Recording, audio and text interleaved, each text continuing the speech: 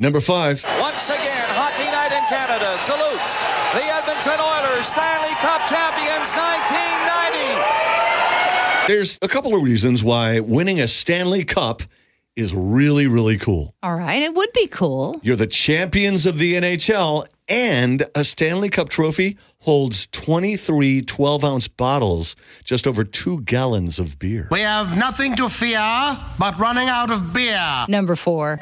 Start spreading the news. The original name for Frank Sinatra's song New York, New York was Theme from New York, New York, and it was the theme song for the Martin Scorsese movie New York, New York in 1977. Now, that version was performed by Liza Minnelli.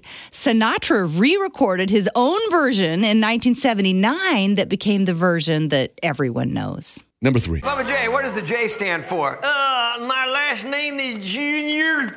Oh. Well, it's a good thing they didn't name you Junior. Yeah, I'd be done Junior.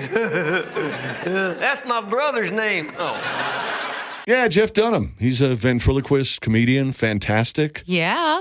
And I don't know how religious he is, but ventriloquism started as a religious practice. The ancient Greeks called it gastromancy, and they believed that the ventriloquist was getting messages from spirits in their stomach. And they were revealing them through a dummy. Hey, ancient Greeks, you're just overthinking it. Yeah. You're overthinking it. I think it's just a guy with a dummy. That's all it is. Number 2. Someone punched me in the face.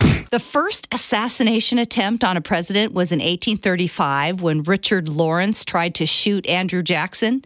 His gun jammed, though, and 67-year-old Jackson started beating him with his cane. So Richard pulled out a second gun, but it jammed also.